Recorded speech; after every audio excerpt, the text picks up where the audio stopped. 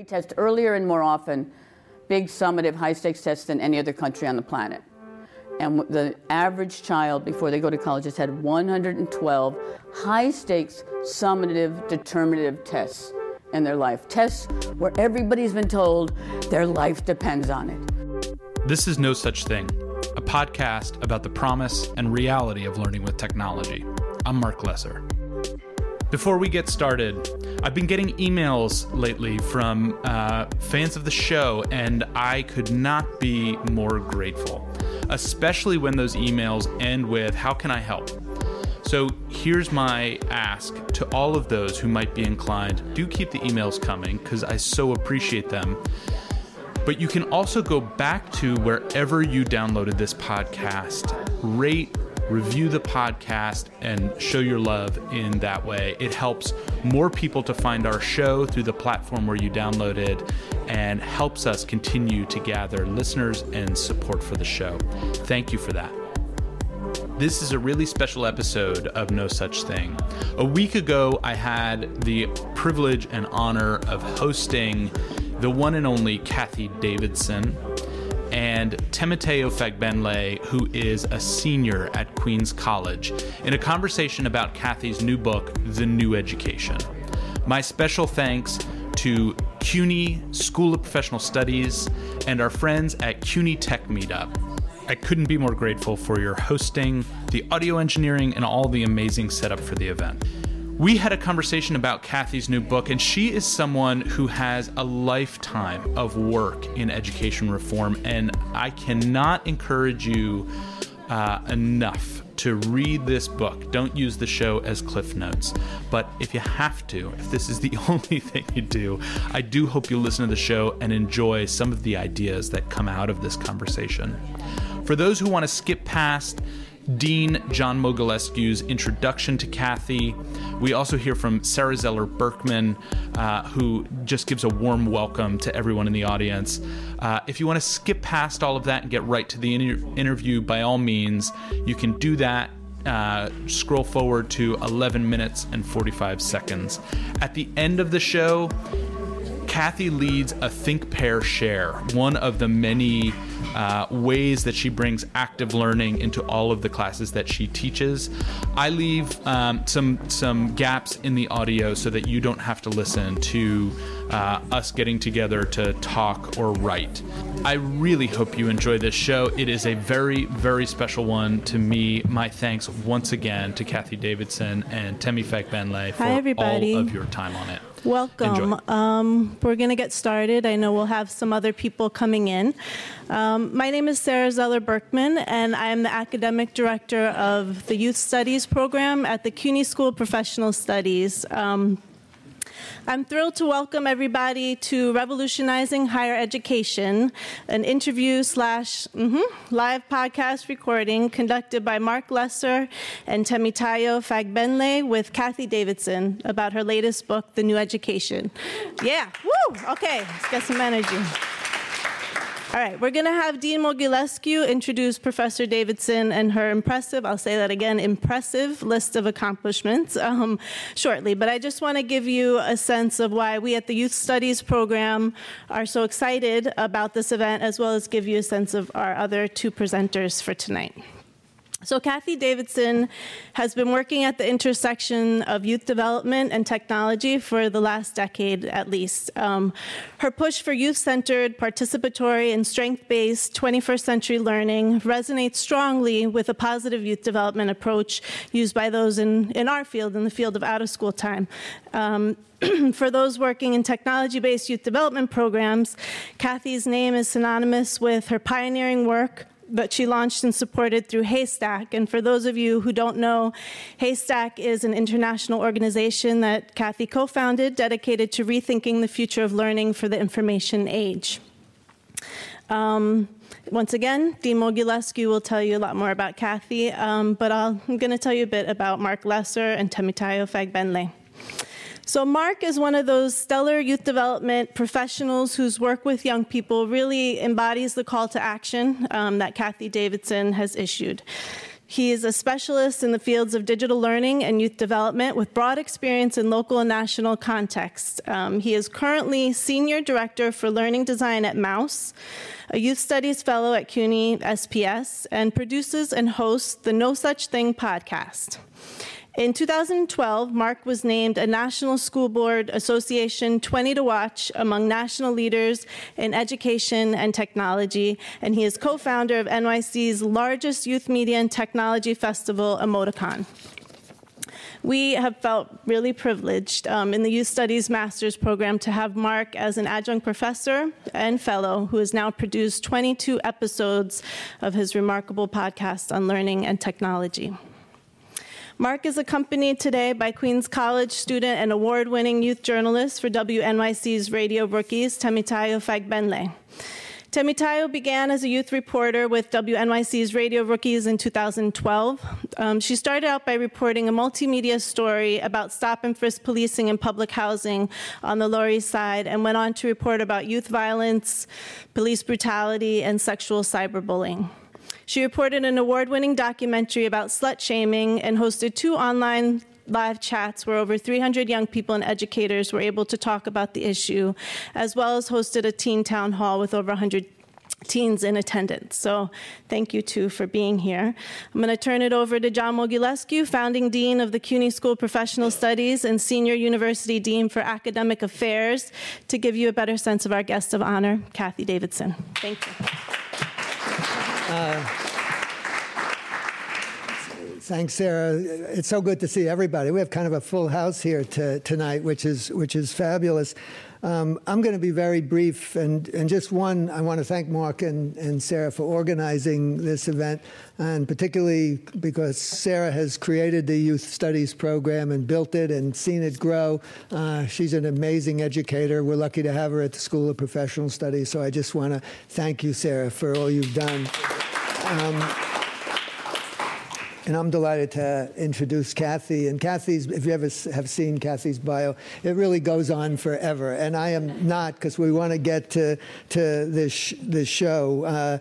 I'm simply going to say she's an incredible educator, an innovator, a distinguished professor. She's a fearless advocate. She's really not afraid to push the boundaries of higher ed, and she's always had creating the best possible learning environment for students as her goal. She's an avid proponent of active ways of learning that help students to understand and navigate kind of the radically changed world in which we now all live, work, and learn. Now, a little bit about some of her accomplishments. Kathy's a distinguished professor of English and founding director of the Futures Initiative at the Graduate School here at CUNY, and the R.F. DeVarney Professor Emerita of Interdisciplinary Studies at Duke, where she had been for many years prior to coming to CUNY, also the first Vice Provost for Interdisciplinary Studies. In 2010, President Obama nominated her to a six-year term on the National Council on the Humanities, position confirmed by the Senate in July 2016, serves on the Board of Advisors to the John D. and Catherine T. MacArthur Foundation Digital Media and Learning Book Series, a former president of the American Studies Association, former editor of the Journal of American Literature. She's written, I don't know how many books, 20 or so books that she's written and edited. And this newest book, which we'll be discussing today, The New Education, How to Revolutionize the University to Prepare Students for a World in Flux, timely and provocative, called An Inspiring and Well-Researched and Compelling Manifesto for a Revolution in Learning and Teaching by Tony Wagner, author of The Global Achievement Gap in Creating Innovators. And she's been praised in the New York Times, the Washington Post, this book, and Kathy together, and other prestigious publications. On a little bit of a personal note, I'm enormously flattered that I'm kind of part of this book in some small way, and I greatly appreciate that. So please join me in welcoming Kathy and the panel. Kathy, so I have like 400 questions, and we're going to cover them all, so everybody buckle up. I don't want to go in linear didn't feel like you, so I figured we'd jump around. Perfect. I do think, though, that we have to kind of start with the central character of the book, and that's Charles Eliot. And so my question is, who was Charles Eliot? And specifically, what is the sort of residue from Charles Eliot's vision that Temi and her peers are still bumping into now, more than 100 years later?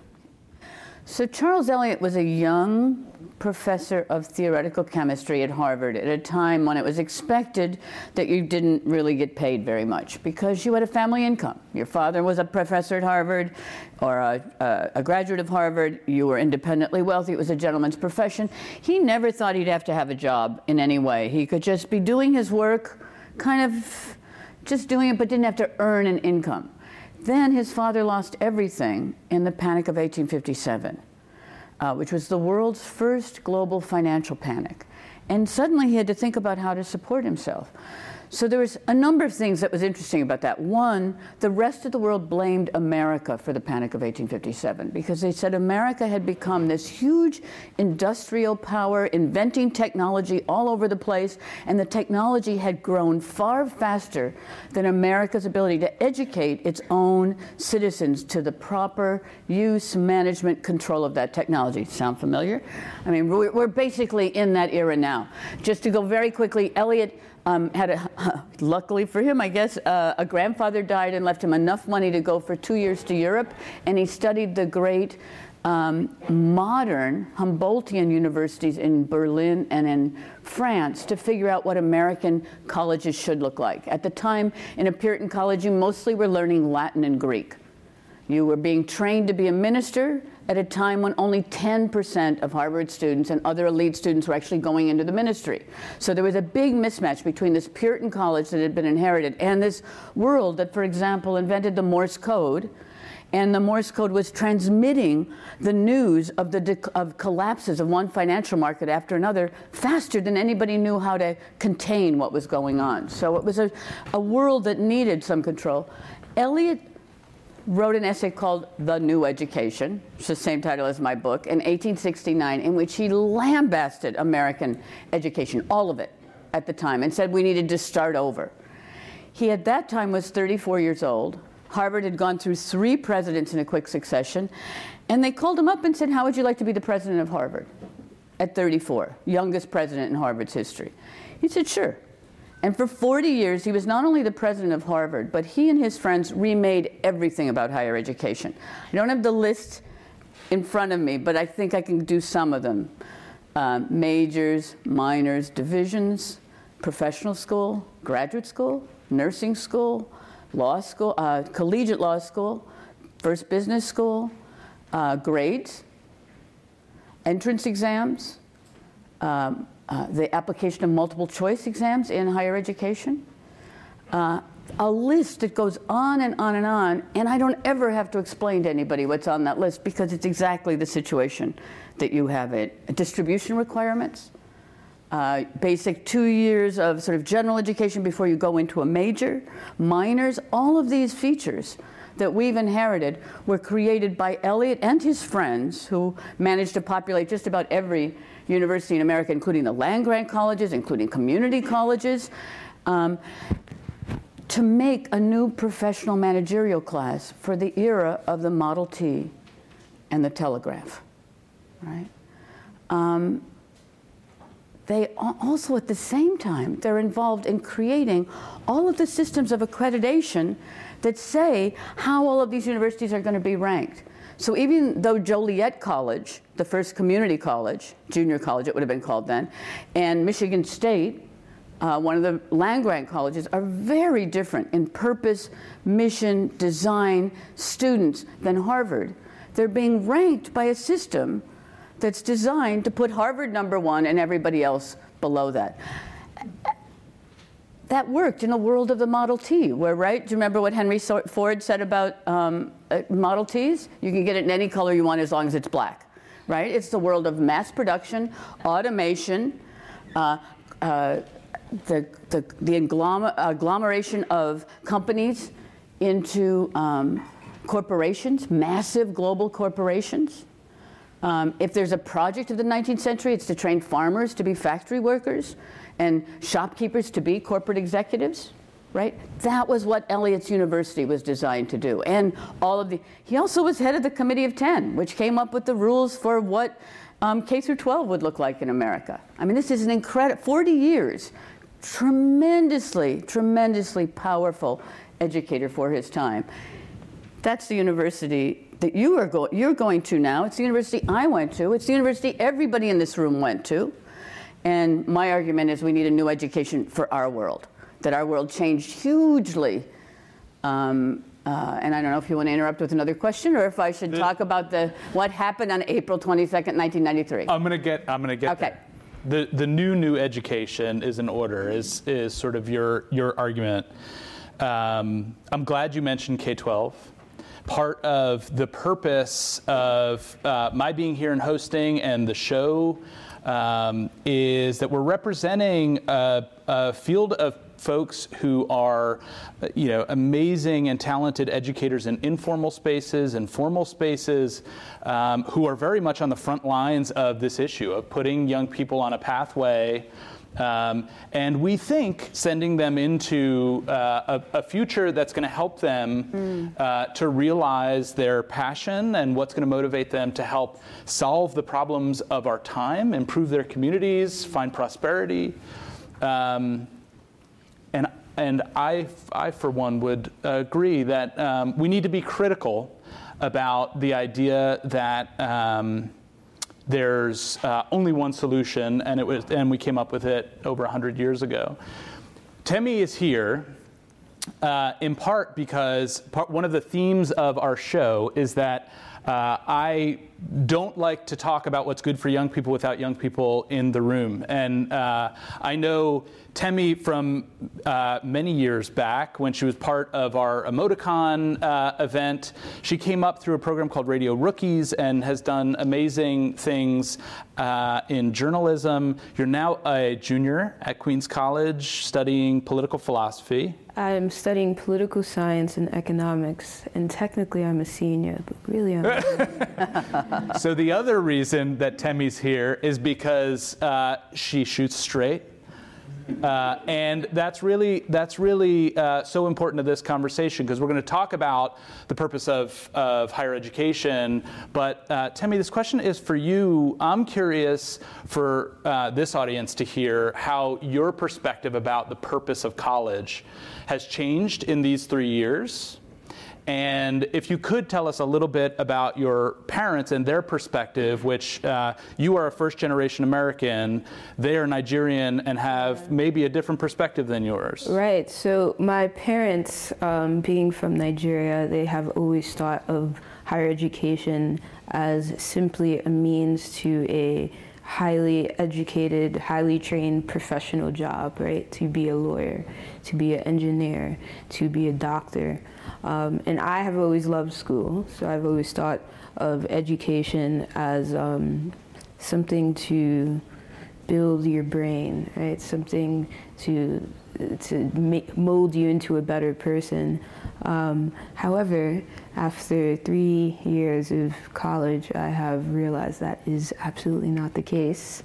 And so there is really no emphasis sort of on learning, right? It's more pass this test. And I can confidently say that I do not remember anything that I have learned in the past 3 years, which is unfortunate. But I completely agree. Education needs to be reformed. There is no emphasis on learning. It's really about churning out cogs to a machine. Way back in the 1880s, a German experimental psychologist named Hermann Ebbinghaus did some of the first experiments on what he called the forgetting curve. And basically he found that if you're studying for there are many variations on it, and other people have taken his insights and applied them in other ways. But the basic insight of the forgetting curve is if you're told that you're studying for a specific purpose, and a final exam is the most specific purpose you could have, within a week, 1 week after that exam, you lose about 75% of the actual content you were tested on for the exam. So it's very interesting that we put so much weight on testable outcomes when we've had well over 100 years of telling us that if you say the objective is the testable outcome, what you're doing is you're training people how to forget. Right? And what you remember, and we know this from anything else we learn outside of school, what you remember is the things that mean something to you. And that's true whether you're writing code or anything you're learning. If something catches your attention and captures your interest, you go deep and you find ways that it makes meaning in your life, whether it's intellectual meaning, social meaning, personal meaning, and you use that over and over again, and it grows. One of my favorite experiments recently that I heard about was ethnographers standing in the foyer of TED Talks that got standing ovations, where people came out and said, "This talk changed my life." Right. And they asked really like 10 questions that were the most basic questions. Most people got half the questions wrong. These were people who said, "That talk a minute ago changed my life." They didn't remember the basics because that's how memory works. We grasp onto, something amazing happens that says, you say, "Wow, that just solved that was a great talk. Now I understand." You don't remember other things. You focus on, think about walking down a street. I mean, I've now lived in New York for 3 years, and I walk down my block several times a day. I guarantee there's an apartment next to mine that I couldn't tell you what the door looked like. And we all have that. That's how attention works. Ebbinghaus, basically, one of the other Ebbinghaus things is about, in a general world when we're not forced to pay attention, maybe we get 1%, maybe we get 8% of what the data is. We're constantly sorting the world. We're constantly being selective. But education is based on an idea that the selection is for a test, for a grade, for a diploma. The kind of education I'm talking, and that's very much the world of Charles Eliot, because he's influenced by Taylor. He's influenced by the great people that are measuring what is productivity. How fast can one worker take a wheelbarrow full of pig iron 30 feet at the beginning of the day, and how fast can they do it at the end of the day, and how can you make that regular through the day? How do you make humans into machines? It's not how we learn. It's just not how we learn. And it's certainly not how we remember. Right. You say, so a quote from the book, Eliot's University has had a good long run, yet it no longer prepares young people for the conceptual, epistemological, economic, intellectual, and social demands of the complex and often disturbing world we live in today. Yeah, and I wrote that before the election. Yes, right? you did. Which, whenever one thinks about the result of the election, why aren't we in a panic that we're a democratic system and we might have had our elections hacked? Why isn't that a global crisis, right? This year at DevCon, every year developers get together at a huge convention in Las Vegas, and they always have one thing that hackers can just have fun with. And this year they got to put Diebold voting machines there. 90 minutes, there was nothing. People who had never seen the Diebold code, either face-to-face or through remotely cracking. There was nothing in those Diebold machines that people hadn't hacked into. They were electing Daffy Duck president. They were changing Democratic to Republican voters. They were changing everybody's information in incredibly goofy and not always proper ways. 90 minutes. Why isn't that a crisis? We are not preparing and it's not just students. None of us are prepared for the world we're living in. Right? We're living in a world that is insanely out of control in the most fundamental ways. Bitcoin? Is Bitcoin the key to the future, or is it all going to collapse? Nobody knows, right? We know, that Bitcoin takes as much energy as the country of Denmark. What does that mean? That we have a currency that just to run the currency, we're using that much environmental effort, right? I mean, we have a very, very complicated world. And did you study about any of that in school? Bitcoins, yes. You did? Oh, good. Good. Did they tell you what it is and how to do it? Yes, and how to invest in it? I have a little bit of a... You have a Bitcoin? You got some Bitcoin? Bitcoins. Excellent. Good job. Early in on Bitcoin. Yes. That's Good news. job. That Was is that in an really- economics class? No, I bought some Bitcoins because I don't want to admit this, but I bought some things off the dark web. Oh, we didn't hear that.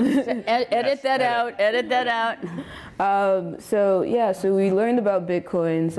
I would say that most of my information about technology has just come from independent research. Yeah. So there isn't really an emphasis on this sort of education in school. Yeah.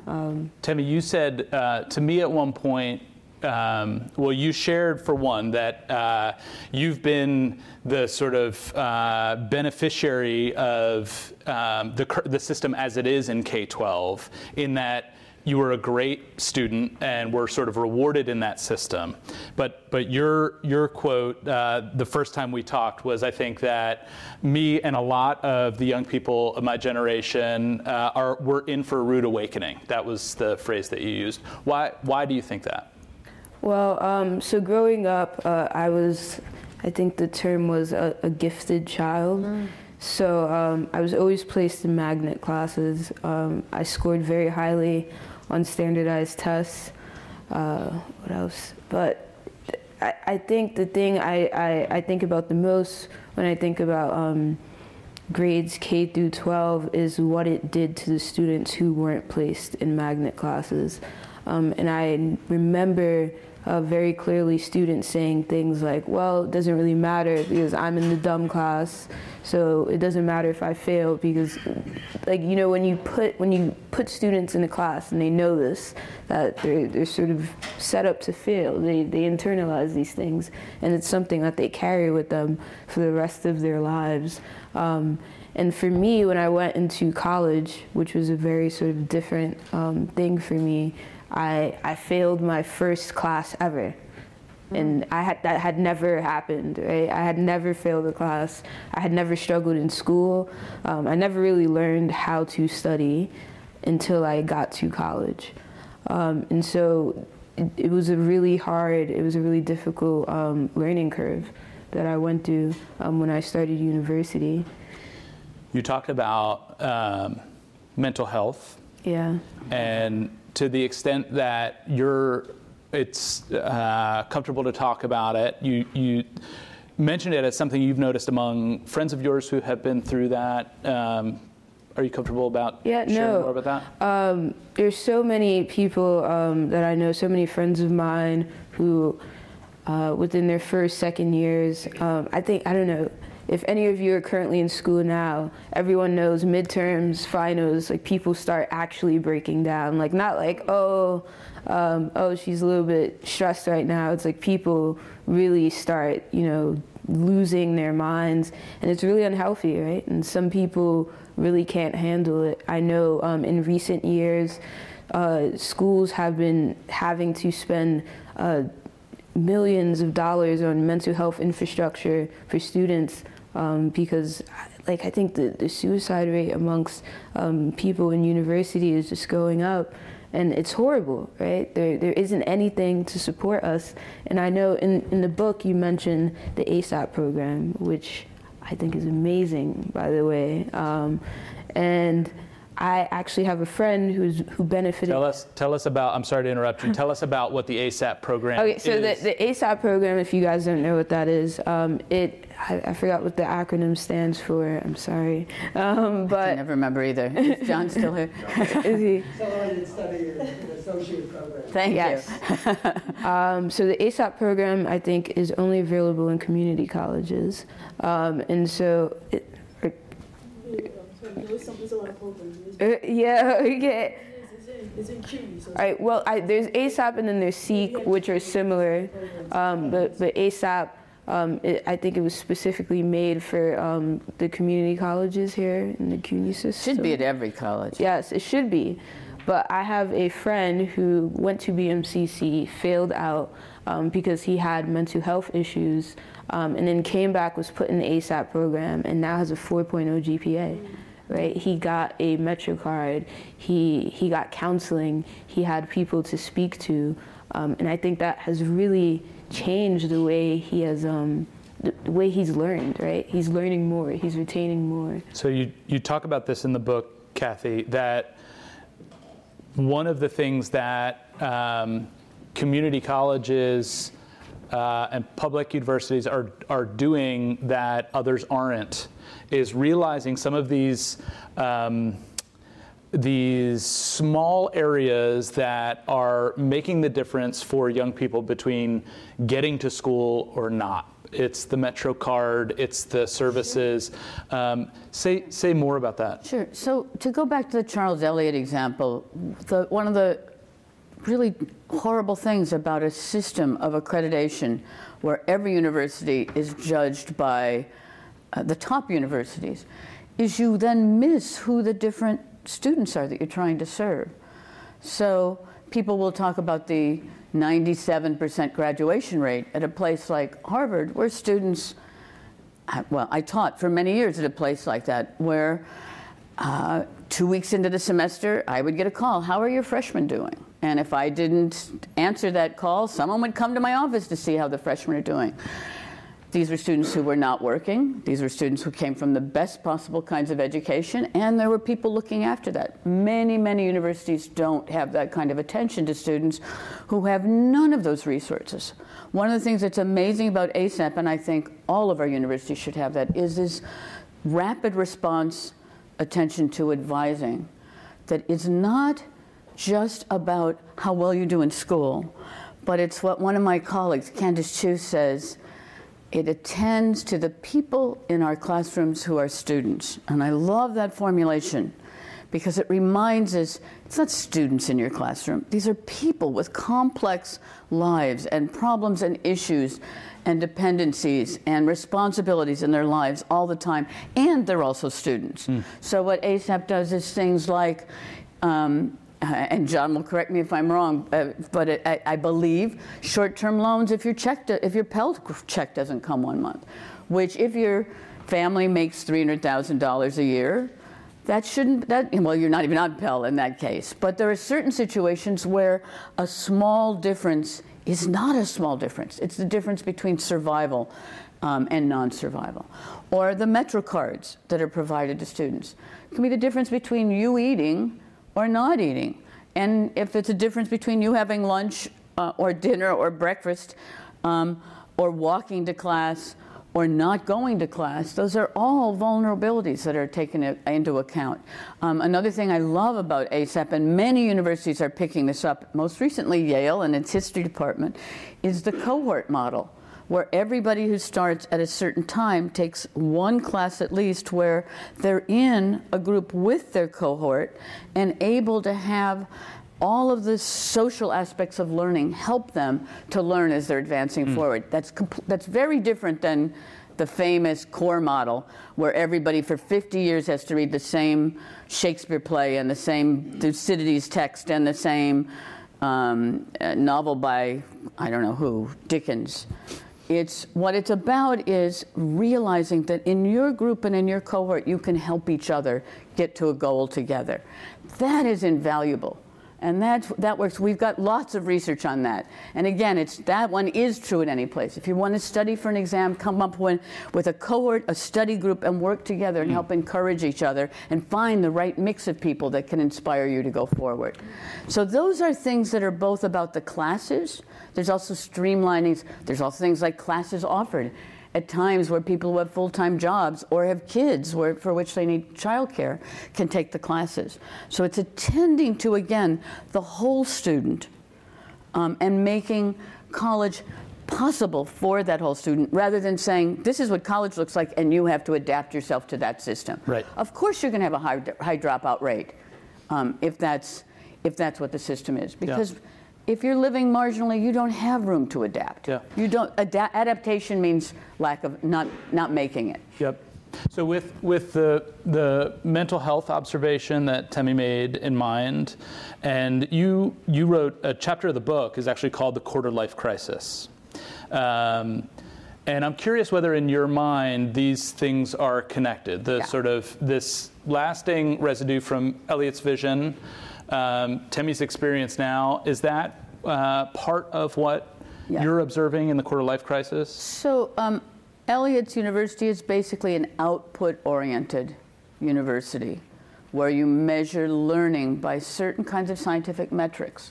Remember, this is the era where the IQ test gets invented. It was not originally invented to be some genetic test. It was supposed to be a test that helped decide who in France would or wouldn't go on to French university and who needed extra help. But very quickly got made into this eugenic idea that somehow it was about you. Are you a success? Are you smart? Or are you a failure? So you're one of the lucky ones who was considered a success. And I think it's so unusual that somebody who's one of the lucky ones also was paying attention to the unlucky ones around them. It's really a huge compliment to you as a person that you notice that.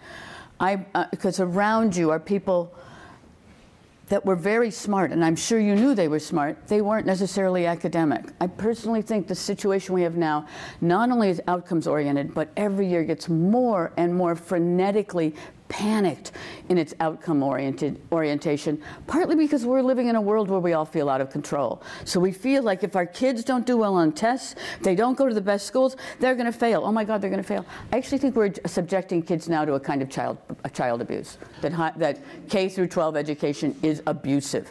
And the tests and the studying for high stakes, the average child before going to college has had 111, in America has had 100, we test earlier and more often big summative high-stakes tests than any other country on the planet.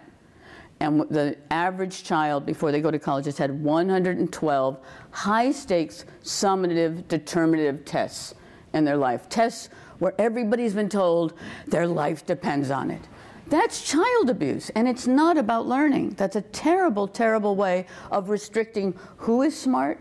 Also, and I do like Carol Dweck's idea about fixed mentalities versus growth mentalities, because so much of our summative testing says not that you failed an exam.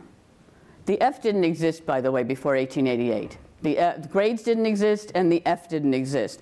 It was A, B, C, D, and oh my God, Mount Holyoke that invents grading says, well, we can't give people E's because people might think that means excellent, so we'll give them F's. Someone says, A, B, C, D don't stand for anything, right? F, that's failure. Suddenly there's this whole science that happens once the F gets invented for what a failure is, what an intellectual failure is. That's horrible to think about kids. Failing a test should be the beginning of learning, right? It is every place else. But in formal education, it means you're a failure. That is abusive. That's one of the reasons we're in such a crisis of mental health right now. Where every institution has had to have more and more mental health caretakers on campus because we're subjecting students to an incredible kind of life pressure. It doesn't stop with college. So there's so much that you just said that I want to come back to. Don't fail me, brain, memory. The first time that you and I met, or I met you, I should say, because I was sort of one in a sea of folks at Duke, Kathy was giving a lecture to a room about this size, and she was the first person I ever heard make the connection between standardized tests and the meatpacking industry. Yes. Do you want to say something about that? Mount Holyoke we've decided it's going to be a modern university, and it's the first institution of higher education that's going to go from long discursive written out responses to students' writing that are done in discussion and dialogue with students to modern output-oriented grading, A, B, C, D, and as I just said, F, because everyone was worried about the E's. And when you go back to the archives, there are people worrying about, oh my gosh, we can't give somebody an E, that could be misconstrued. The second major organization to adopt A, B, C, D, F grading is the American Meatpackers Association. If you go to the archives of the American Meatpackers Association, what are they arguing about? Not the E or the F, but how could you reduce something as complex as sirloin or chuck to something as simplistic as an A, B, C, D, F grading? So to this day, I don't know if it's to this day, at least 5 years ago when we met, when I was doing research on that, I interviewed some meat inspectors.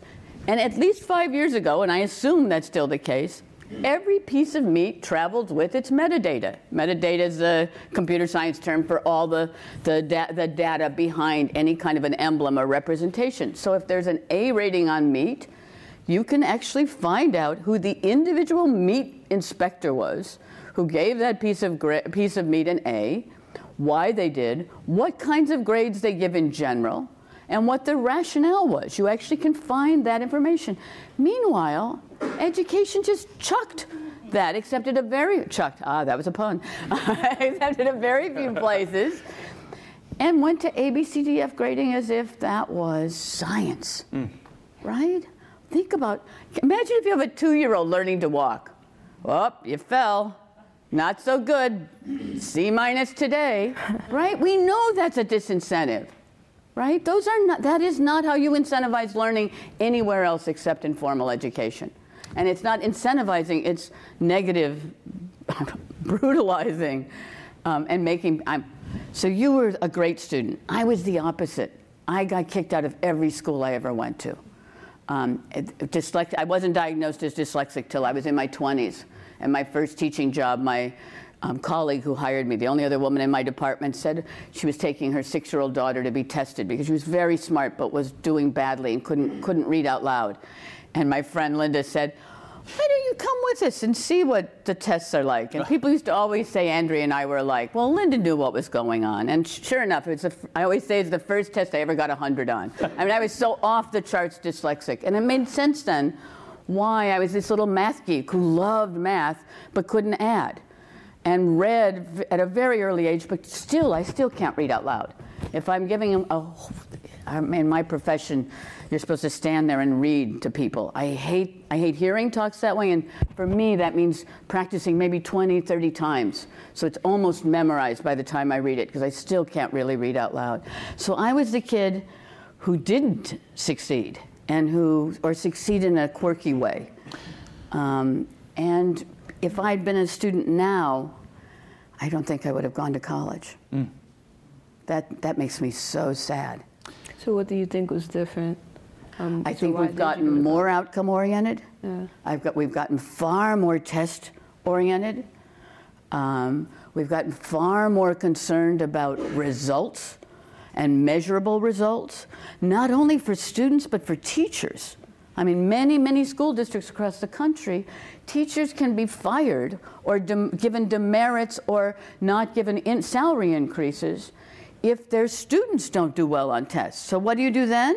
You make sure the students who do badly on tests aren't in school anymore, right? It's an incentive to get rid of students who don't test well in order that your average of the students who stay in school can do better on the tests. So, it's a horrible system. We will change it, because I think most people are feeling like it's a bad system. I know very few kids or parents who say, boy, education today is great. Right. So I want to take that and shift a little bit, but I want to summarize before I do, because this is a really important point. Our point in talking about the meatpacking industry is hopefully, obviously, not that there's a correlation between students and meat. But that there isn't. But that there isn't, right. And that the assessment strategies and practices for the meatpacking industry actually has more dimension, more layers to it. We look more critically at the entire journey of that meat than we do for a student who's come out of K-12 and coming into the college system. You mentioned the word metadata, and I want to play devil's advocate for a second. So I had the privilege of being at a meeting in the spring at the University of Michigan as part of some research being done by the National Science Foundation, and it was a room you were missing from the room, but I did my best, Kathy. It was a room full of admissions professionals. We had the director of undergraduate admissions, we had the provost, we had from 7 universities in the Midwest, most of them Michigan. And this was held at University of Michigan. They get over 50,000 applications a year. I know. You've, I'm sure, experienced some of this at Duke. So the question is that as an educator, I think, or as an administrator, we look at that dynamic between the efficiency of a grading system and looking at a transcript or looking at an SAT, for example, versus the richer system of looking at more data, really understanding who these humans are, and we can't scale it in our minds. Right. So how do we start to make sense of that problem? Okay. So that's a very real problem, and it's a problem in our country. It's an even bigger problem in other places.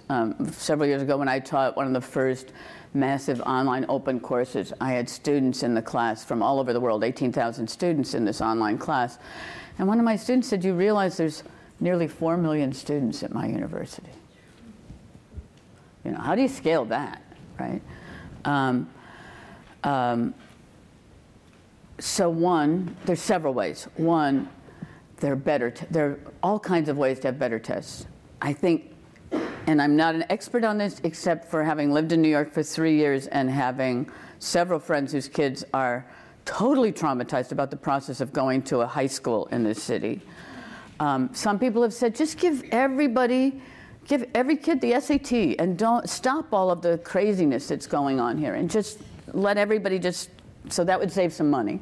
And people who don't do well on SATs, think about alternative kinds of systems that could be. We're not going to get rid of grading until we have something that is easily looked at, rapid, but we could do it in much more complex ways. So for several years I was involved, and I think that was where we met, right? It was in badging initiatives. Everyone hates the term badging, whatever. I don't care what we call it, micro-credentials, whatever, but ways that students can have verified credentials that test things that aren't necessarily just on a test, but that somebody could look at, and unlike a resume, which you have no idea if they're verified or not, somebody who's been an authority has given them credit for doing something. Maybe it's leadership. Maybe it's a summer project where they invented a drone. Not that I want to invent drones, but whatever. You know, maybe it's some other quality that you could actually get some kind of certification for by somebody who institutionally had viability and would still allow you to have a complex view of all of one's skills, a much wider range of skills than are currently being tested. It's another problem of testing now, as it tends to test for fewer and fewer qualities. Once, for example, public schools couldn't afford arts and music anymore. Creativity no longer is really a thing that we can test anymore. What about somebody who is an artist or has an art show or is involved in the arts? There are ways that we could come up with scalable, easily readable, maybe even machine readable grading. We do it for everything but school. Right? If I'm going to a restaurant in New York, I go to Yelp, right? And see if I'm buying a book on Amazon, I might look at how many stars are on it. You know, there's all kinds of ways that peers evaluate us. We're living in a world where we evaluate everything. We get data from everything. We find ways to rank data. SEO's on Google, right? Not always fair, but there's many, many complex ways of grading, but we still have a very 19th century way of grading, and a very narrow way of grading what counts as learning. We also know that employers say that the qualities they most want in new employees are increasingly lacking in the people they're hiring, precisely because students spend all their time trying to do well on exams, which don't teach you the things that you need when you're out there in the world having to make judgments for yourself. Mm-hmm. And that doesn't mean just after graduation. It means when you're surfing the dark web, when you're on social media and suddenly get caught up in a media storm. That's what happens on April 22nd, 1993. That's the day the scientists from the National Center for Supercomputing Applications at the University of Illinois at Champaign-Urbana come out to the public and say, we have this thing called the Mosaic 1.0 browser. It's an easy browser. Anyone can use it, and we're going to make it available to you, the world, for free. For corporations, for a little bit of money, for individuals and nonprofits, it's free. And at that moment, when there were 20 websites in the world, suddenly you're giving the world this thing where anyone who has an idea can communicate that idea to anyone else who has an internet connection. Before that, scientists were using the internet, but most of us weren't. By the end of the year, 10,000 people had websites. There were 10,000 websites in the world, and internet use increased by one estimate 2,500% in 1 year. This is a new way of interacting in the world, a huge expansion of human reach. And we're still grading people like Mount Holyoke and the Meatpackers of 1888. Mm-hmm. Right? So there's a great story about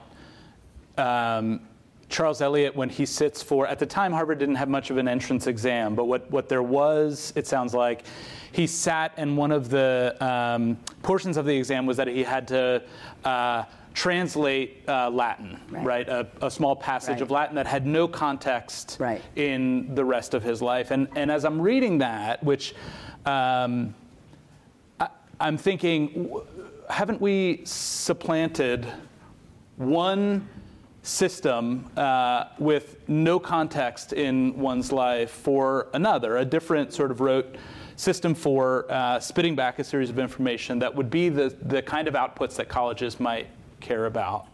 I mean, I think that's exactly where we are now. And it's not like any system we come up with now is going to be permanent, because the world changes.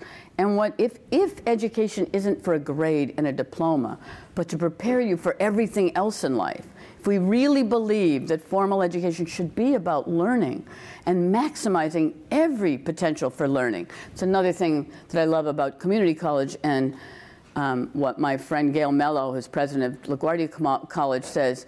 Her job is to find ways to teach the top 100%. And boy, that's a mission, right? Teaching the top 3%, pretty easy, right? Your job's been done for you. Teaching the top 100%, that's a mission. I love that. It's fantastic. It's really fantastic. We're going to come back to her. So, but yeah. Teaching the top 100% means you take any student where they are and you try to help prepare them for the world they're living in. Whatever that is, whatever their road is, whatever they want to do in life, whatever they're going to do next, that will change. But if education doesn't change as the world is changing, you've got a terrible mismatch between a rigorous system, a rigid system, that in fact isn't preparing you for the things that you most need in the world. I personally think those things are learning how to learn, learning how to collaborate with other people, learning how to give constructive feedback and accept constructive feedback, how to take research, original ideas, and somehow just sort out what is the right stuff from fake and wrong stuff, and compile that into something that's productive and allows you to move forward. Many other things too. Empathy. I think empathy is another one I'd add to that list. I want to shift a little bit, but before I do want to acknowledge. So we have members of CUNY Tech Meetup here, and one of the things that strikes me about this problem, and when I hear the issue of scale come up, is that that kind of scale, 50,000 applications, that kind of data is something that computation does well. Yeah, it absolutely does. So the idea that we're not leveraging computation to do that problem, the thing that it doesn't do as well is compassion. Yeah, right? And, that's for and sure. That we have not identified, that we have not identified the inequity in a system that measures those who can afford a tutor for that test and those who cannot, is totally. Startling. There's I don't have this myself, but I've seen a slide presentation where somebody puts up a slide of SAT scores, distribution of SAT scores from lowest to highest. A map of the United States where the top SAT scores are. They take down that slide and they put up another map, wealth in school districts.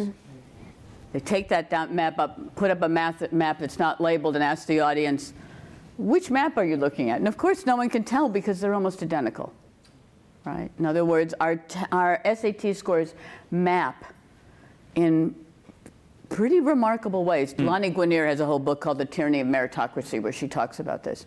Pretty incredible ways on how many resources you have that you can put behind helping your student cram for these tests. That's sad. Yeah. That's very, very sad. That's not a test of anything. That's a replication of inequality. That's a resegregation of America beyond Jim Crow. We talk about the new Jim Crow in terms of the prison industrial complex, and that's a whole other issue because that's related to how people do in public education, who makes it through public education. But there's also a total Jim Crow resegregation of our school systems, and testing exacerbates that. You don't want college. College used to be called or thought of as the great engine of social mobility. And that's one of the amazing things about CUNY. It's still on tests of colleges in the country that are best for social mobility. 6 of the top 10 last year, I guess 2 years in a row, were CUNY campuses. That should make us very, very proud. That's the best investment New York taxpayers could possibly make, that you have a system that's still a relatively affordable system. Wish it were free, and that's a whole. We're not going to get into that. Yeah. That's a different program. Different program. I hope we can add a few hours to our time here, because I have questions on that. I want to come back to the issue of doing. So the design of learning environments, yes. Right? This is a topic that likely everyone in here has some connection to. Temi, everyone, I'm going to do the Men in Black thing where you all forget where Temi goes to college. But when we were talking, you're a third year, although technically a senior. I got it. Yes. You said that in your years at the school that you go to, that you've had about 2 professors that were memorable or who you feel like took the job of teaching seriously. Yeah. That's, if I'm right about how many classes you're taking a semester, that's somewhere in the ballpark of 25 classes? 25, 30. Okay, so 25 or 30 classes, 2 professors serious about teaching. Well, I would say maybe all of these professors were serious about teaching. I just do not believe they were good teachers. Mm-hmm. So the 2-3 professors that I remember the most, their teaching methods were, because there's this tendency for professors to just talk at you. And when that happens, most of the time you just don't come to class, right? Like if someone is just spitting back at you what you've read last night, then there really isn't a need or a want to attend that course. And the professors... Can you stop there? Why don't you need to attend that class? Because I can just read it. Carry on. The professors who I admire the most, they presented new information, right? They challenged the information that we had already sort of read and deconstructed. They encouraged conversation. There were questions, and we turned to people in the classroom and we spoke to them. And I can literally only think of 3 classes where that happened. And those are the classes, coincidentally, where I remember the most. Of course. It's not coincidental. We know that when you actively learn, when you actually take content and apply it, when you're called upon to be the teacher, in a sense, that's what you learn. Right. And we're going to, those cards and pencils, we're going to do some active learning exercises as a group. Because I figure, I'm a full professor, I've got tenure. I actually believe that tenure is incredibly important, but if you don't do one outrageous thing, important thing that helps somebody's life every year, you should have your tenure taken away. I believe in move it or use it or lose it tenure. And I'm being a little bit tongue-in-cheek here, but because I have tenure, I tend to do some of the most radical teaching experiments. But not just me. When I first came to the Graduate Center, I team taught with the former sainted, amazing president of the Graduate Center, Bill Kelly, who was on leave that year. He had just been chancellor of the whole darn system. He was on a research leave, and I said, Bill, how would you like to team teach with me and teach the craziest class anyone's ever taught? And Bill, because he's an amazing human being, said, yeah, I'd like to do that. He said, what are we going to do? I said, we're going to go into class, and then I'm going to say, class, this is the former chancellor of the system, the acting chancellor of the system. And you're going to say, and this is Kathy Davidson, who we recruited here. And then we're going to say goodbye. And we're going to come back 45 minutes later and ask the students in that class to have created a class that's going to change their lives and ours. We scaffolded it a bit. There were giant Post-its around the room that had the schedule, because if students are trying to figure out, is that spring break? Oh my gosh, it doesn't work. You need to do some scaffolding of the basic structure. We had some topics. The class was the history and future of higher education. No, it was called Mapping the Futures of Higher Education. Students applied to get in the class, and the one requirement for the class was they had to be teaching at CUNY. Our students on the best fellowships are all teaching out at a CUNY campus, independently, not assisting other people. They're teaching, so that they're learning the most exciting ideas, and they're out there teaching those ideas to beginning students. So all of our students had to be teachers. We had everybody from a computer scientist, art historian, music, social science, political science, education, 15 students, and they created us an amazing class. We came back, we said, we'll be back in 45 minutes. We came back in 45 minutes, and a student pushed us away, said, go away. Bill said, what do we do now? I said, we go away. And I said, when do we come back? They said, come back in 10 minutes. We came back in 10 minutes, and people were sitting there like the Cheshire Cat. And there around the room was an incredible course. And what they did was, there was a different topic each term, each 2 weeks. There was a group of 4 students that would work on that topic. The first one was assessment. And the one rule we set for them was they couldn't teach us, like you were saying, are the bad teachers, where someone lectures at you. They had to do something each class for us, the graduate students, that made us think in a different way. So we were not only reading content, we were absorbing that content in a different way. We were doing some kind of project. That week, each of those graduate students went out to their CUNY classes and tried the same thing with their undergraduates. An art history class, an introduction to computer science class, a database class. And we made a tool. We used Academic Commons and made an adaptation of it, Commons in a Box, that put together all the 365 students that were at the 15 different classes taught by our graduate students, so they could give us feedback on whether they thought that method was good. Well, needless to say, the students, the undergraduates, were going crazy. They were every day saying, well, I think that might be good for history, but as a computer scientist, I would do. Those undergraduates were learning so much by having the position where they were giving critiques of the methods they were being taught in their introductory classes by graduate students who were being taught by the former acting chancellor of the system. Right? Think about the power that is, but also think about what that is for learning for the students. I could go on forever to say what the undergraduates came up with in those classes. We were teaching graduate students, we were teaching undergraduates, amazing things that they were doing as undergraduates. And can I tell one? Please. The student who was teaching art history said to her students, how can we do something, what we call it a public contribution to knowledge. I never, ever, ever have a student write a paper for me. If it's worth writing, it should have a bigger audience. So on Haystack, the online open organization that I was one of the co-founders of, anybody can publish, and we have students publish their work there or in another place. But she said to her students in this art history class at Brooklyn College, what would be a good public contribution to knowledge from the introductory class you've learned this semester on modern American art? They said, what if we came up with a list of all the free art that anyone in Brooklyn can see this semester in the borough of Brooklyn?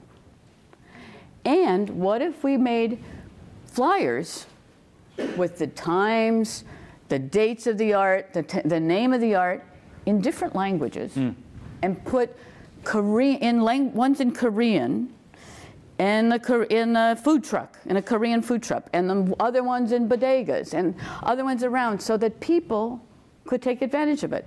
And what if we had students that would be docents at art at special times? So somebody who spoke Mandarin could be a docent for a Chinese art exhibit that was happening in Brooklyn that semester, and anybody could come and they would be a docent. They also were given, the professor, the student, who's a graduate student in my class, gave her students special credit if they could bring to an art museum 5 people who had never been to an art museum before. We've got the research on this. Love that. Free public art, the people who don't go to free public art are poor people, right? There's a reason there's those lions in front of art museums, right? They look like only rich people are allowed here. So people wanted to know what you wear to an art museum, right? And these students were taking, and often they were taking their grannies, right? Their grannies could go to an art museum with their grandchild who was a college student. That was a huge source of pride. And it happened to be when the Kehinde Wiley show was up at the Brooklyn Museum. He does pictures of beautiful, detailed, monumental portraits of street people, but as generals. So there would be like grandpa and grandmother posing like generals in front of the Kehinde Wiley with their kid who was a college student at CUNY. It's incredible. It was incredible, incredible. You know, they changed lives. You know, we left for 45 minutes, had come up with a class that changes our life. They also changed their students' lives. One of my favorite quotes from the book on this theme is short. If we professors can be replaced by a computer screen, people hate that. We should be. Which I can't imagine, or people hate that I can't so imagine much. you getting lots of high fives in the faculty lounge. Is there a faculty What I lounge? mean by that is not that we should put everything online, but if we're not doing anything that you can't get faster and cheaper online, get rid of us, right? Which is a challenge to every professor to be at least as lively as a computer screen. People say we must ban laptops in the classroom. Maybe not. What are you doing with the laptops? And are you up there acting like a human laptop? I mean, I didn't need a laptop in college to sit there bored as I could be reading yesterday's newspaper, right? You don't need a laptop to distract you if you're bored. But if you're intensely engaged in your own education, and you know that that education is giving you something that's meaningful to you, you're not going to be on your laptop, right? You're going to be paying attention. You're going to be figuring out a way to have flyers in Chinese so that people can go to an art exhibit in Brooklyn. That's right. You talk, I want everybody to read the book, so I'm not going to ask all of my questions because you should go and check it out. But you talk a lot about, and I love this, that there was both a major theme around technophobia and a major theme around technophilia. Yeah. And I think that that's so important, so much so that the title of this podcast is No Such Thing for that very reason. The idea was that, too often, especially in the world of technology and education, folks view the new thing coming in as a panacea for all of our problems. And this theme came up in the book a lot. So I love that you did that. You call education technology one of the 2 promises of reform that has sort of failed us. Yeah. Say more about that. Yeah, and it's very, my original field is history of technology, and I wrote a book about the last information age. The information age that happened when steam-powered presses, steam-powered manufacturing came in, steam-powered presses and machine-made pencils and other writing instruments. And when books become cheap and magazines become cheap, and instead of a family just having the family Bible and maybe a psalter, a hymnal, you could have novels, popular novels, cheaply printed, terrible popular novels that weren't in any card catalog. That's what my first book, it's called Revolution in the Word. It was about the kinds of cheap popular reading the first generation of American readers are reading at the time of the Constitution. And in fact, the very same printer who published the preamble to the Constitution published in the same month the preamble to the first American novel, an anonymous, scrappy, pretty awful novel as literature, that was a protest against the Constitution. It was dedicated to the women of United Columbia who got left out of the Constitution, right? So I was very interested in the relationship of technology to culture and to education. What did Thomas Jefferson and John Adams and Hamilton say about this new productivity, this newfangled thing called the mass-produced novel? It was distracting. It made you stupid. It made you licentious. Anything that people are saying about the internet, people said about the novel, right? And that's one thing. To say all of the things that the new technology does is awful and it's going to destroy your brain, it's going to destroy your morals, it's going to destroy society, it's going to make you lonely and asocial. Or it's going to cure every problem in the world. Thomas Friedman, the New York Times columnist and best-selling novelist, literally said that when Coursera, a for-profit company started by two Stanford computer scientists, where professors like me stood up there on a video and lectured to the world, MOOCs, massive online open courseware, MOOCs were going to end global poverty. It didn't happen. That was in 2014, it didn't happen. We still have global poverty. People have these crazy ideas that technology is somehow not about humans, but does all of these things for us, automates our lives, automates the serious decisions and the problems of our lives, either for good or for ill. Mm-hmm. Both of those give technology way too much power. Yeah. There's a moment in the 19th century, finally, some of it catalyzed by a novel. It's actually in the early 20th century, where Upton Sinclair writes The Jungle about the meatpacking industry, where suddenly people are like, whoa, we can't just trust everything to mass production, and we've got to have some rules. We've got to have some labor laws. We have to have some sanitation laws. We have to take control of this technology. I think we're at that moment now. I think we now know, whoa, 1993 was a long time ago. And this technology has some amazing things, but it has some pretty darn scary things going on. I just read something by a brilliant critic, and I'm going to mess up her last name. I'm going to mess up her first name, too. I can't remember. She's a young professor at the University of Washington. And the punchline of her article, it was out in Wired magazine this week, was that basically in St. Petersburg, Russia, there's two people sitting next to each other, and they're churning out articles that make people hate each other. One is taking an ideology. What happened, the one that was happening this week that she was using as one, or somebody else was using as an example, was somebody took one of those, I can't stand those pink pussy hats. But anyway, I was in the march, but didn't wear the hat. But put one of those pink pussy hats on a statue of Harriet Tubman.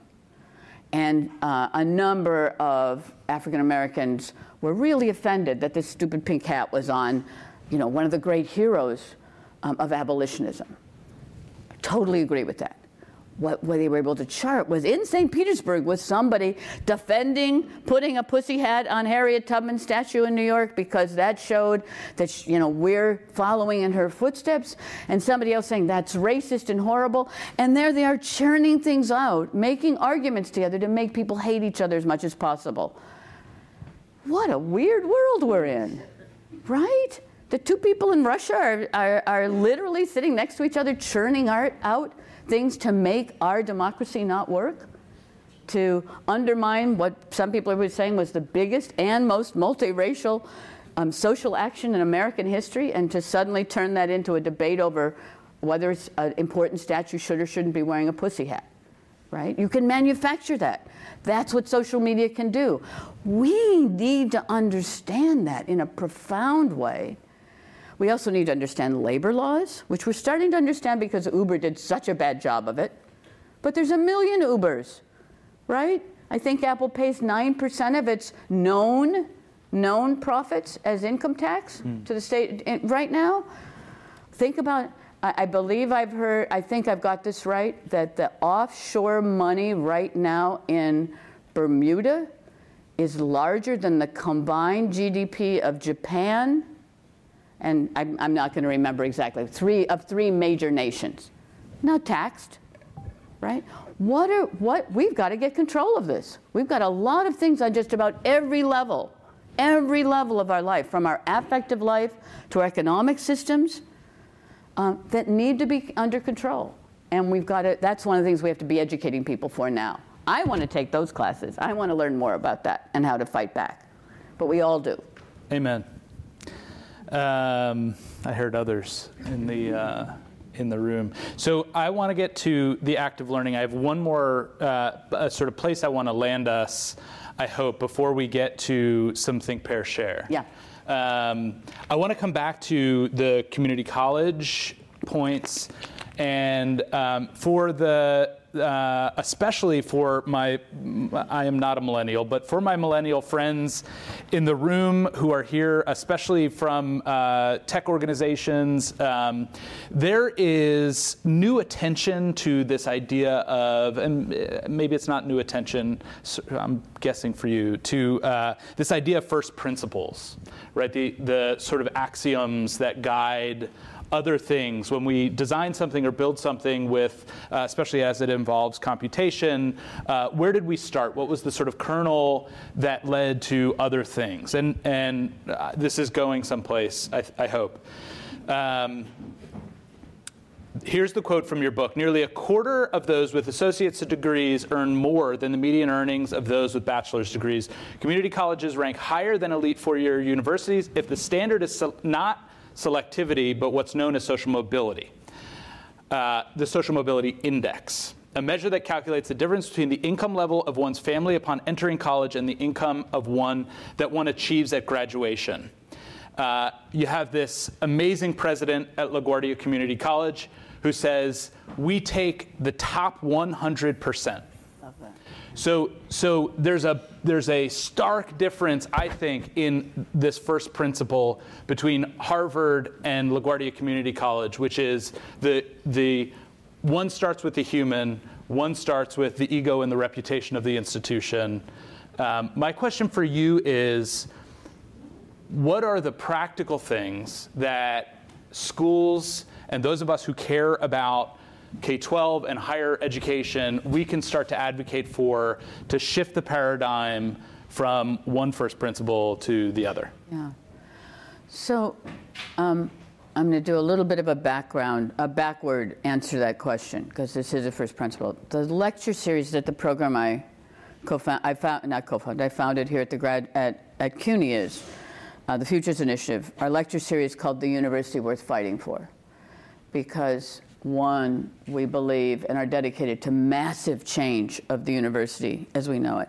And two, fighting for the university as we know it. Because CUNY is rare, right?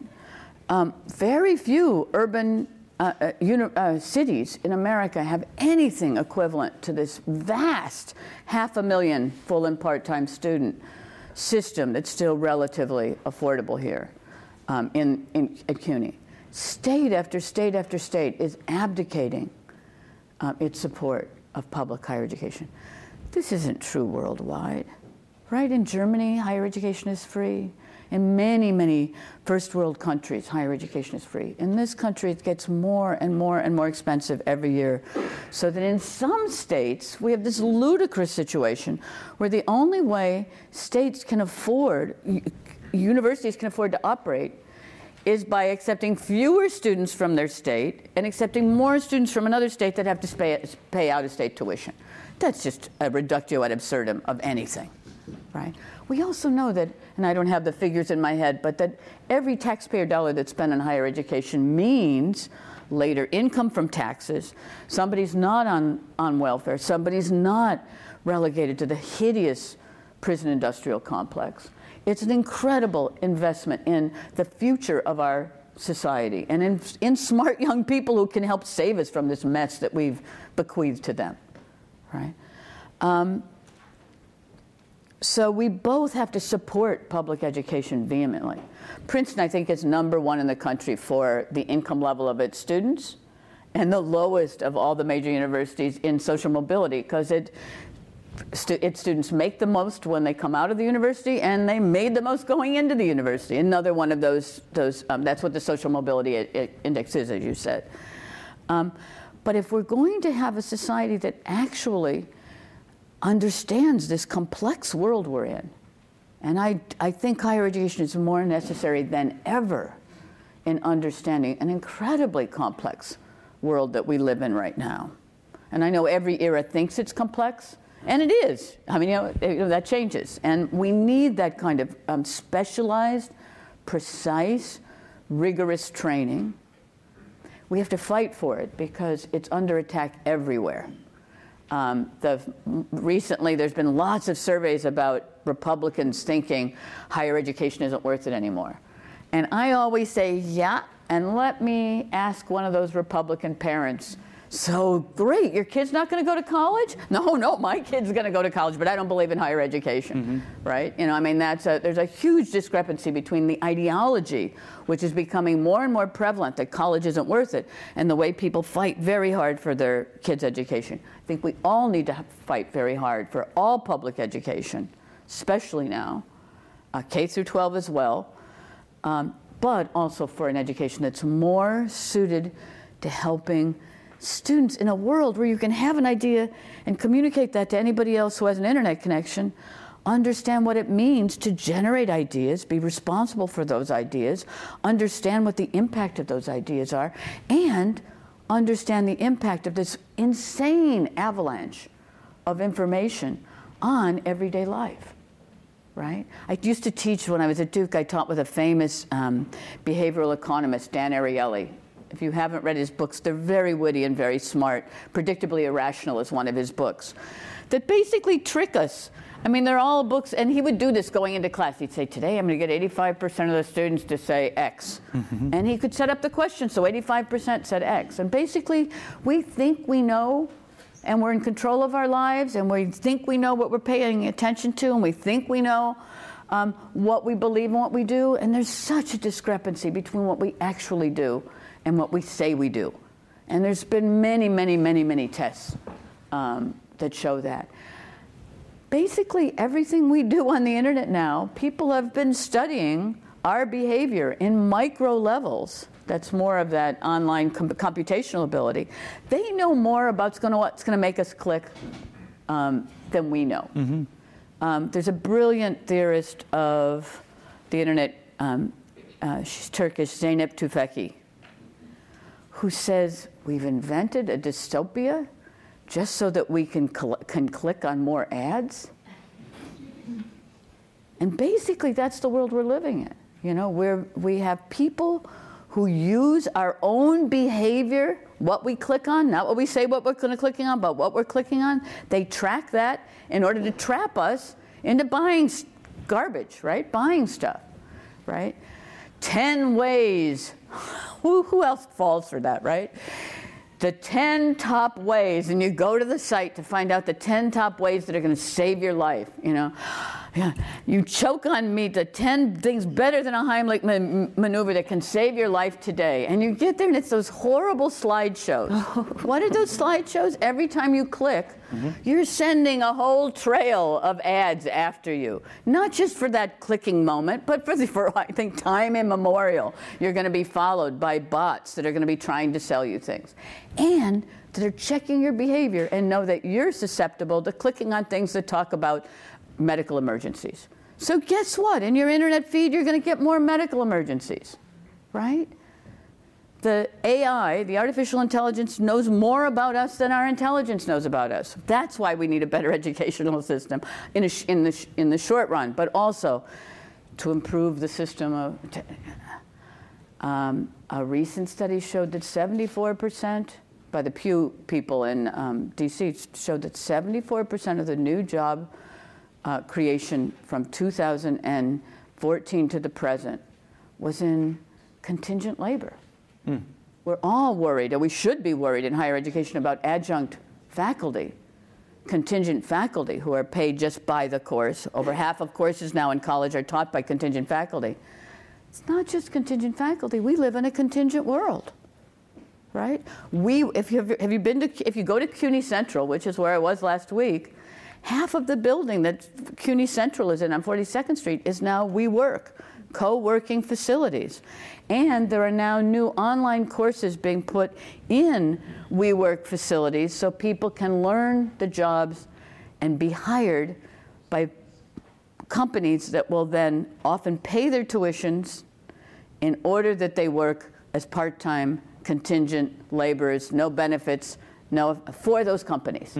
That's the old company story of the 19th century, right? That's the internet version of I owe my soul to the company store, right? You know, that's like that old protest song about people who buy products from the little store that they're working on as sharecroppers or as other kinds of laborers, in order that they're not able to get off that treadmill. Where, and that's the world we're back in. We need to understand that better and regulate it. We need new labor laws for the world we're living in now. Just starting. It's just starting. And we're right on time. You know, it really is the same point in the history of technology in the cycle where people say, technology isn't all bad or all good. Technology is us. Yep. We have to control it. Yep. Technology should be helping us. What do we need to do to make sure technology helps us? Amen. Before we talk amongst ourselves, if it's okay with you, Kathy, I want to give Temi the last word. Please. For the time being. Temi, you were about to, when you started at Queens College, you were about to go to Hampshire College. You got into Vassar. Wow. You got in at, I think I have the quote right, pretty much every place where I applied. Yeah, and I was waitlisted at Brown. Waitlisted at Brown, sorry. Suckers. Those, you didn't want to go there. Fools. What's wrong with Brown? So my point is this. You clearly were a good student. You knew how to work that system. You then told me the story about going and finding out what it takes to take out the loan to go to Hampshire College. Yeah. And there's a whole chapter of the book on the cost of college, and I hope that that's part of our Q&A. But we're not going to talk too deeply about it. The thing that really intrigued me was your perspective about the marketing of college and how you made a really specific and deliberate choice to go and enroll at Queens College because you told me that you felt like kids your age are being sold a version of what college is as an experience that you looked at the cost and just didn't think the two matched up. Can you, to the best of your ability, to sort of bring those opinions back to life? I think that's so important for people to hear.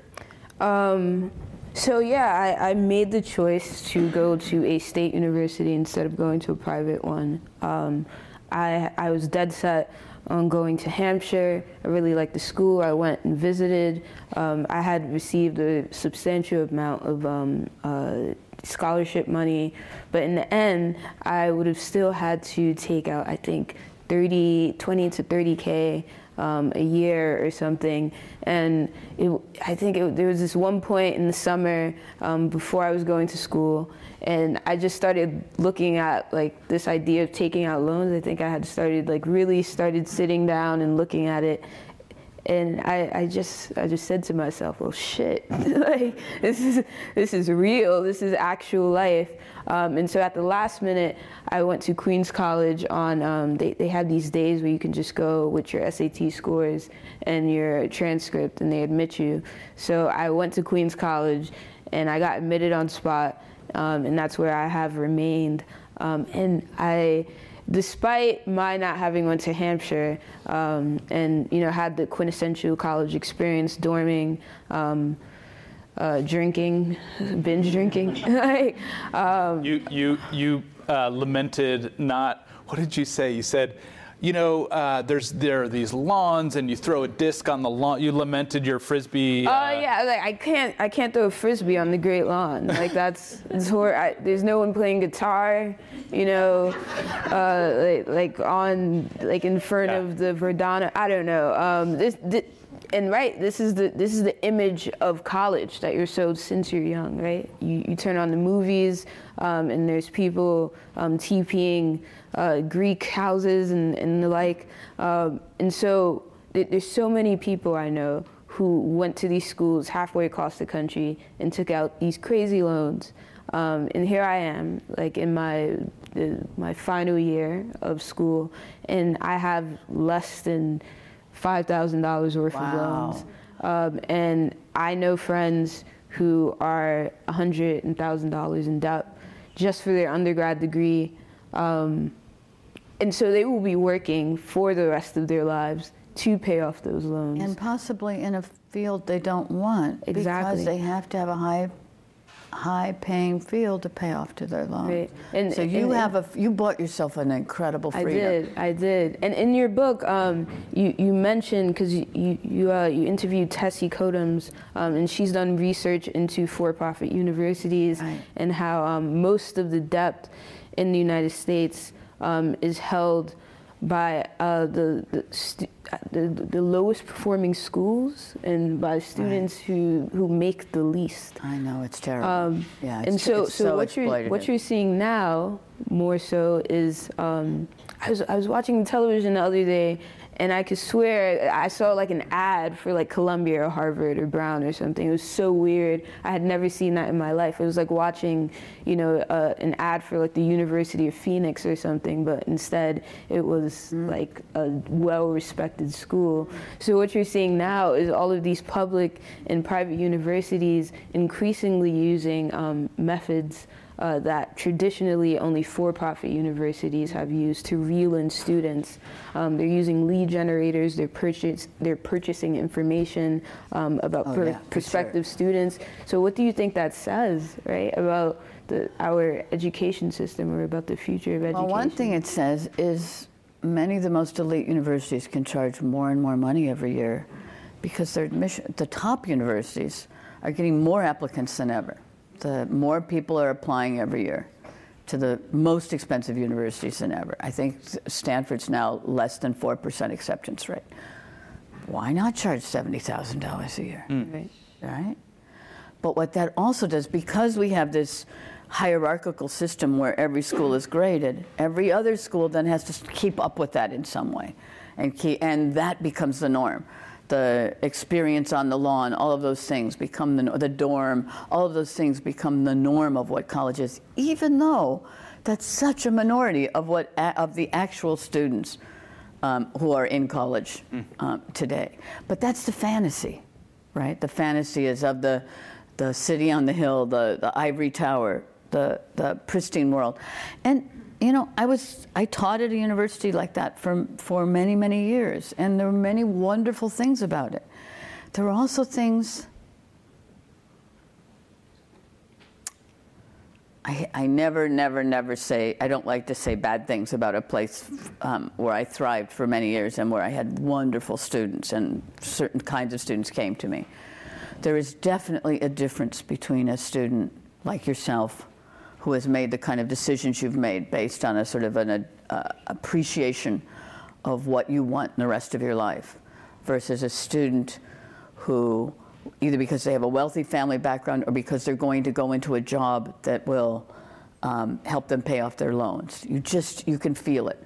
The number one occupation of Harvard graduates now is, and this is a little bit metaphorical, but is the equivalent of taking care of the dossiers, the financial portfolios of other Harvard graduates. I mean, and that's a total that's a snotty, and that's not me, I'm quoting somebody else. I mean, actually Malcolm Gladwell, who said he won't ever give money anymore to either of his alma maters, Harvard or Yale, because basically you might as well just give a donation to a hedge fund.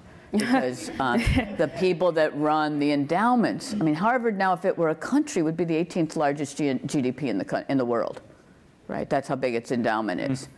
And running that the people who run the Harvard Corporation make incomparably more money than the president of Harvard. So it's like this huge financial institution, and has many more people employed too, that runs this famous, fabulous, incredible university. But that also changes everything. I mean, nobody who teaches at Harvard, who's a serious scholar at Harvard, wants to be teaching students, most of whom are going to go on to manage the portfolio of other Harvards. You know, that's not education. That's not even good for any institution, right? That becomes, and there's nothing wrong if you want to go into being a financial manager, that's fine.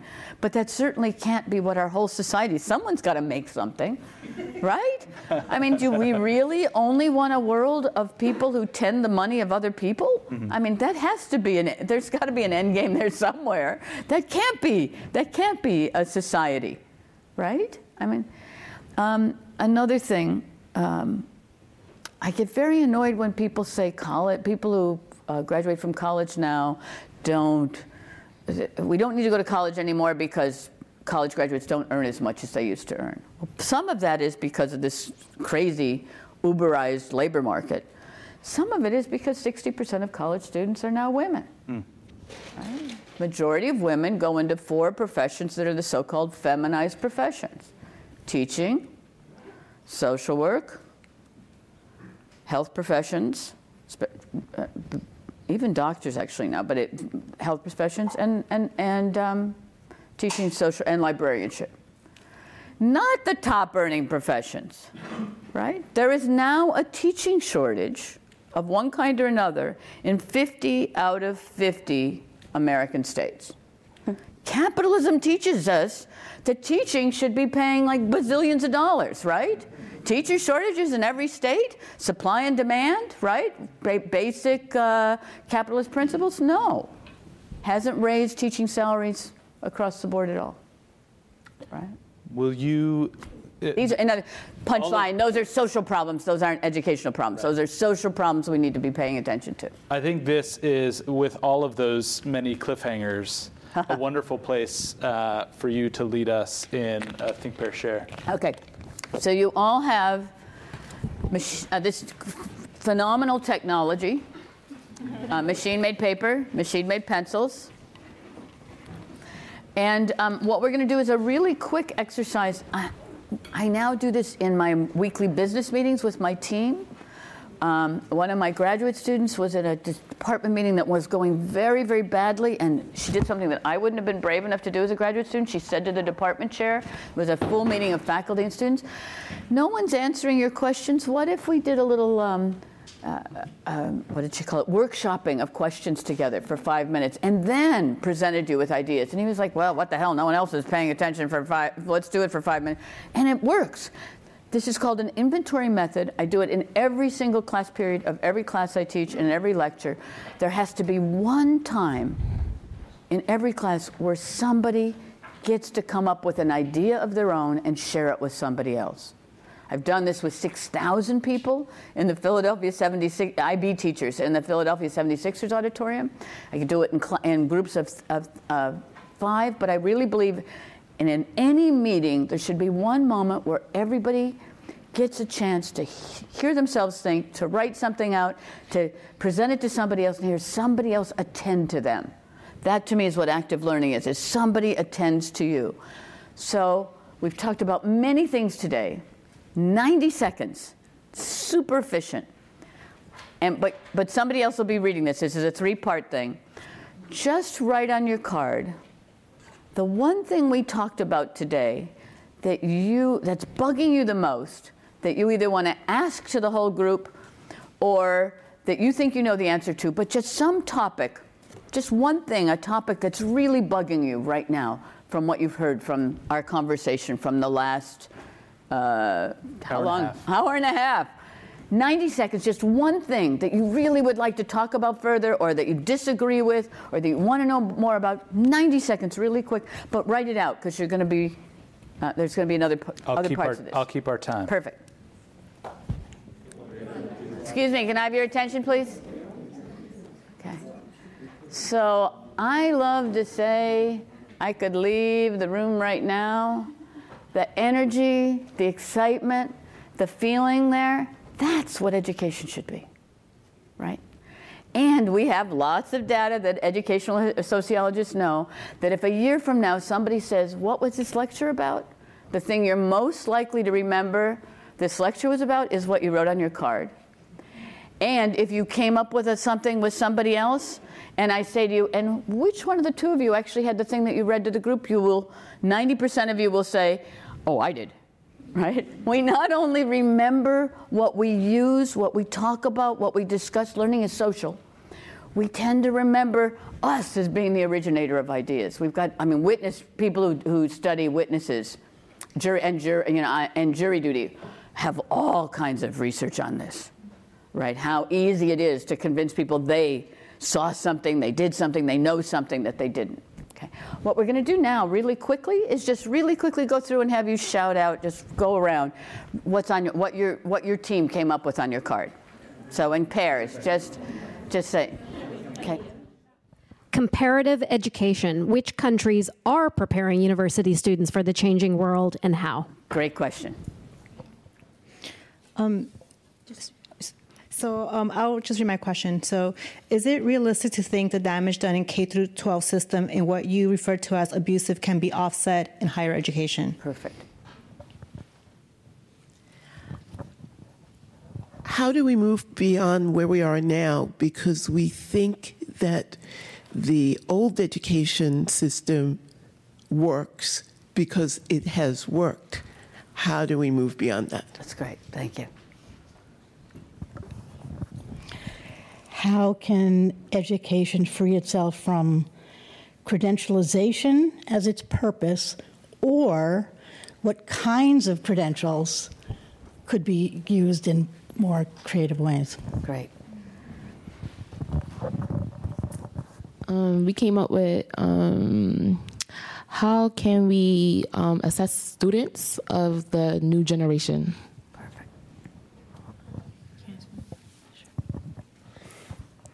While education is being reformed, what happens to the students that will be failed until then?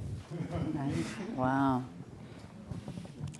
Why doesn't a new school just come out applying this needed new style of education? Students fail at learning because they are not taught how to learn from elementary school. How can we fix this and at what cost? You are the best audience on earth. My God, these are great questions. How can we transfer the progress of diversity within the higher education system to the workforce? Wow. Will the education system provide more experience in the field to compete against everyday employees before graduation as the price increases? What will education look like in an automated world? The largest profession in 48 states is truck driver. That's gone in 10 years. In a system that already generates so much debt and costs so much, how do we use or change education to help people adapt to societal change? So how could we change the perception of students regarding college? So one, how diverse and welcoming it is, and on another dimension, how they perceive tests, which for me, I perceive as unfairly demonized sometimes.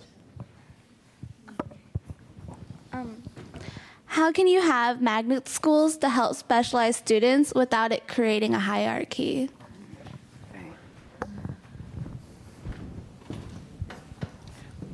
How do we bring more human values into education, and how do we focus on our students finding meaning and purpose in their lives and work?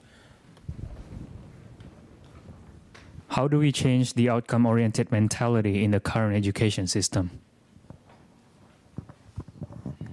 How can we square the discomfort we're hearing about what the future of work appears to be and preparing students for viable careers? Why college? If it's going to be revolutionized, what will remain similar? Why do you still call it college? Mm-hmm. What will be consistent, and what's the essence that has to stay? How can we systemically shift to alternatives to standardized testing used to portray and measure student success? We live in an educational system that is extremely test-driven, as if grades determine our fate. How do we really prepare students for the real world? how does current meritocratic, quote unquote, system that emphasizes meritocracy intersect with existing power structures and reinforce those power structures? And how does that intersect with a global competitive situation where certain cultures overemphasize test performance relative to other countries? Mm-hmm. If ESAB is one of the solutions, why is not for everyone and for every major at CUNY?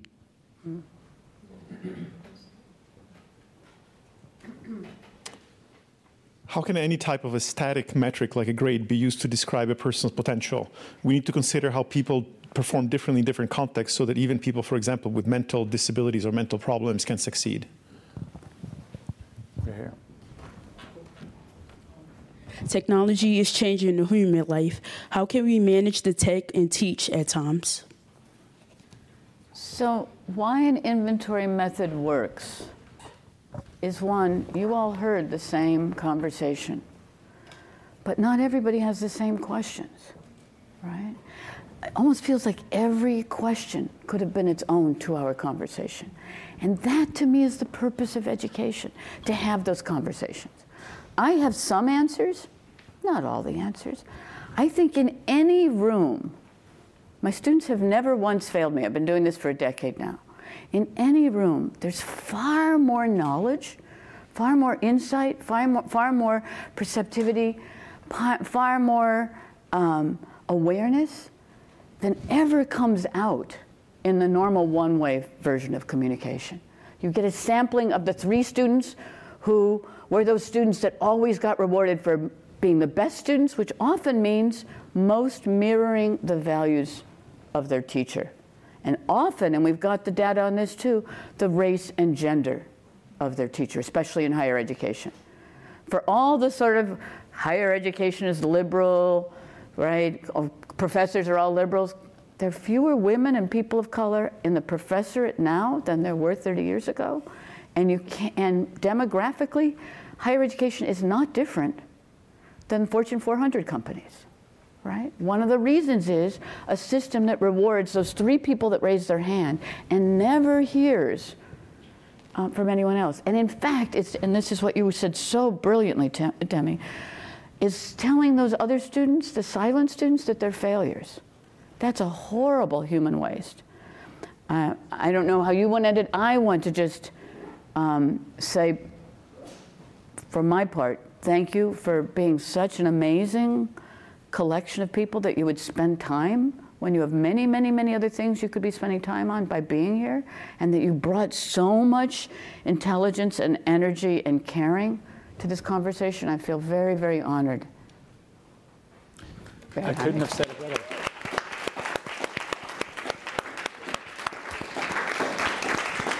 My thanks to Kathy Davidson. The book is The New Education. I hope everyone will go and read the book.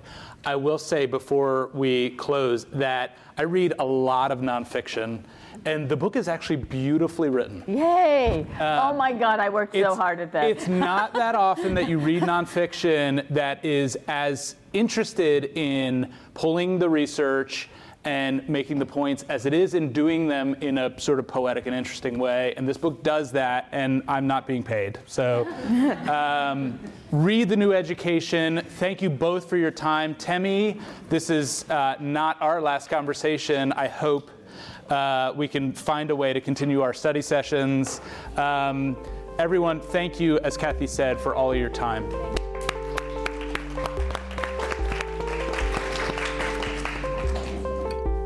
For more info about advertising with us, charitable sponsorship, or if you have show ideas you want to share, find me on Twitter at @MALesser. No Such Thing is produced by me, Mark Lesser, a learner like you, and our show notes can be found at nosuchthingpodcast.org. This podcast was produced in partnership with City University of New York's Master's Program in Youth Studies at SPS. Learn more at sps.cuny.edu. And Mouse, a national youth development nonprofit that believes in technology as a force for good. Find us on the web at mouse.org. The tracks in this podcast were produced by Leroy Tindy, a guest in episode 0, and Olympic fully clothed hotel pool swimmer. Find him on SoundCloud at AirTindy Beats.